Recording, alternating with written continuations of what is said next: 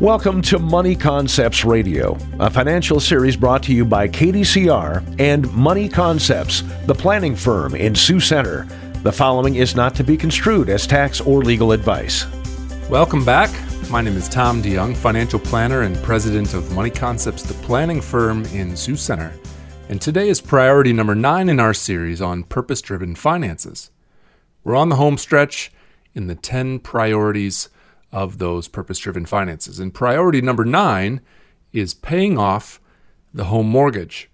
Once you're giving, protecting your family, your non-mortgage debt is eliminated, and you're saving enough money to meet future expenses and goals, feel free to go after that mortgage. Get out from underneath your final debt. Now, why not make this one a higher priority? And you could, and some people will choose to do so, but here's some cautions. Number 1, mortgage rates are at all-time lows, so you could potentially earn more by investing that money instead of paying off the mortgage debt more quickly, assuming, of course, you had the discipline to do so. 2, mortgage interest is tax deductible if you itemize deductions, so the cost of borrowing may be even lower than what's on your mortgage note. And 3, if you aggressively pay down your mortgage and lose your job or have a disability in the meantime, will you be able to access the equity in your home until you find more work or recover from the disability? It will certainly be more difficult. Lenders will not care that you made double payments for the past 5 years. What they care about is, can you make the payment going forward? Without a source of qualifying income, a cash-out refinance to access the equity in your home will be declined. What about the emergency fund? Won't that cover expenses for a while? Yes, but it may only cover you for 3 to 6 months, depending on how much you saved in that fund. So keep in mind that home equity can be a very illiquid asset in a time of need. At the very least, you may want to have a home equity line of credit open with a zero balance, but available in case you need it. All that said, should we pay ahead on our mortgage or not? Which is best? And to some, this issue is black and white. Pay off the mortgage as soon as possible. To me, it has shades of gray. It depends on your personal situation. It's more a question of risk tolerance and financial psychology. For some, they need to have that zero in the debt column to feel financially free.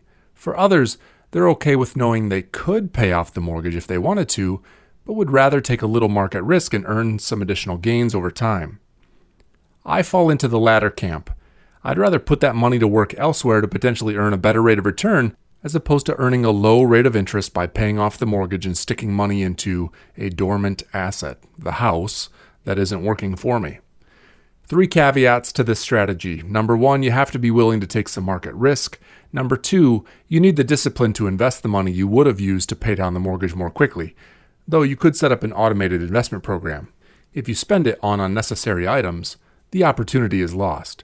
And 3, you wouldn't want to take on a mortgage amount greater than your ability to handle the payment comfortably. Ultimately, the choice is yours, and there's about 1 million different things that you could do financially that would be worse than either paying off the mortgage early or building a mortgage payoff investment account. Thanks for listening, and join us again next time as we discuss priority number 10 in our series on purpose-driven finances here on Money Concepts Radio. This has been Money Concepts Radio, a financial series brought to you by KDCR and Money Concepts, the planning firm in Sioux Center. You can reach Money Concepts at 712-722-0278 or find us online at www.theplanningfirm.com. All securities through Money Concepts Capital Corp., member FINRA, SIPC.